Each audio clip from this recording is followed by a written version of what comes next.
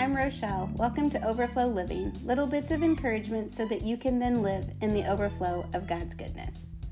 Today we're talking about second chances.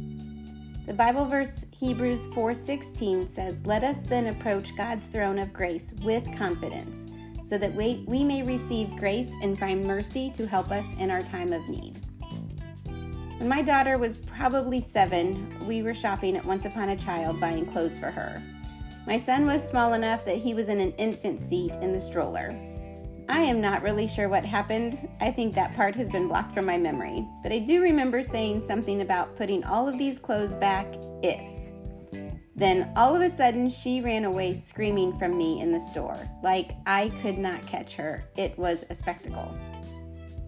We had been there enough that the owner of the store knew who we were. She calmly came over to me and said, "If you go pull your van up and put the baby in the van, I'll block the door from her running out after you, and then when you get up here with the van, I'll watch the baby while you come in and get her." Like I said, it was a spectacle. So we did just that, and I caught her and marched her right out to the van and went home. I cried the whole way home. I was so disappointed in her behavior and, of course, embarrassed. I had no words. I'm normally a yeller, but this time I had nothing. We got home, and I don't remember what happened, but I'm sure she went to her room, and then I told my husband what happened. We were supposed to go to the zoo the next day, and I didn't even want to think about what she would do there. But together we decided that she could only go to the zoo if she went to the store and apologized to the owner. I am sure she also apologized to me as well, but of course I don't remember that part. But the next day, we loaded up for the zoo and stopped at the store, and this part was very memorable.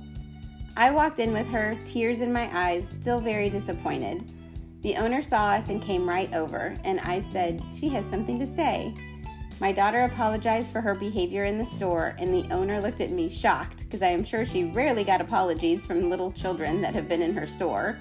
She knelt right down and looked my daughter in her eye and said, "I forgive you. You are welcome back in this store anytime." I still get teary thinking about it today, and my daughter is now 22 years old. But that owner left such an impression on me and my daughter. For me, she gave me assistance when I needed it. She didn't seem upset by the behavior while we were at the store. She didn't look down on me as a failure as a mom. She just offered help. And for my daughter, she offered full forgiveness and acceptance back.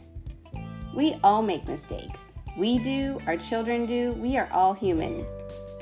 If you feel like a failure, don't.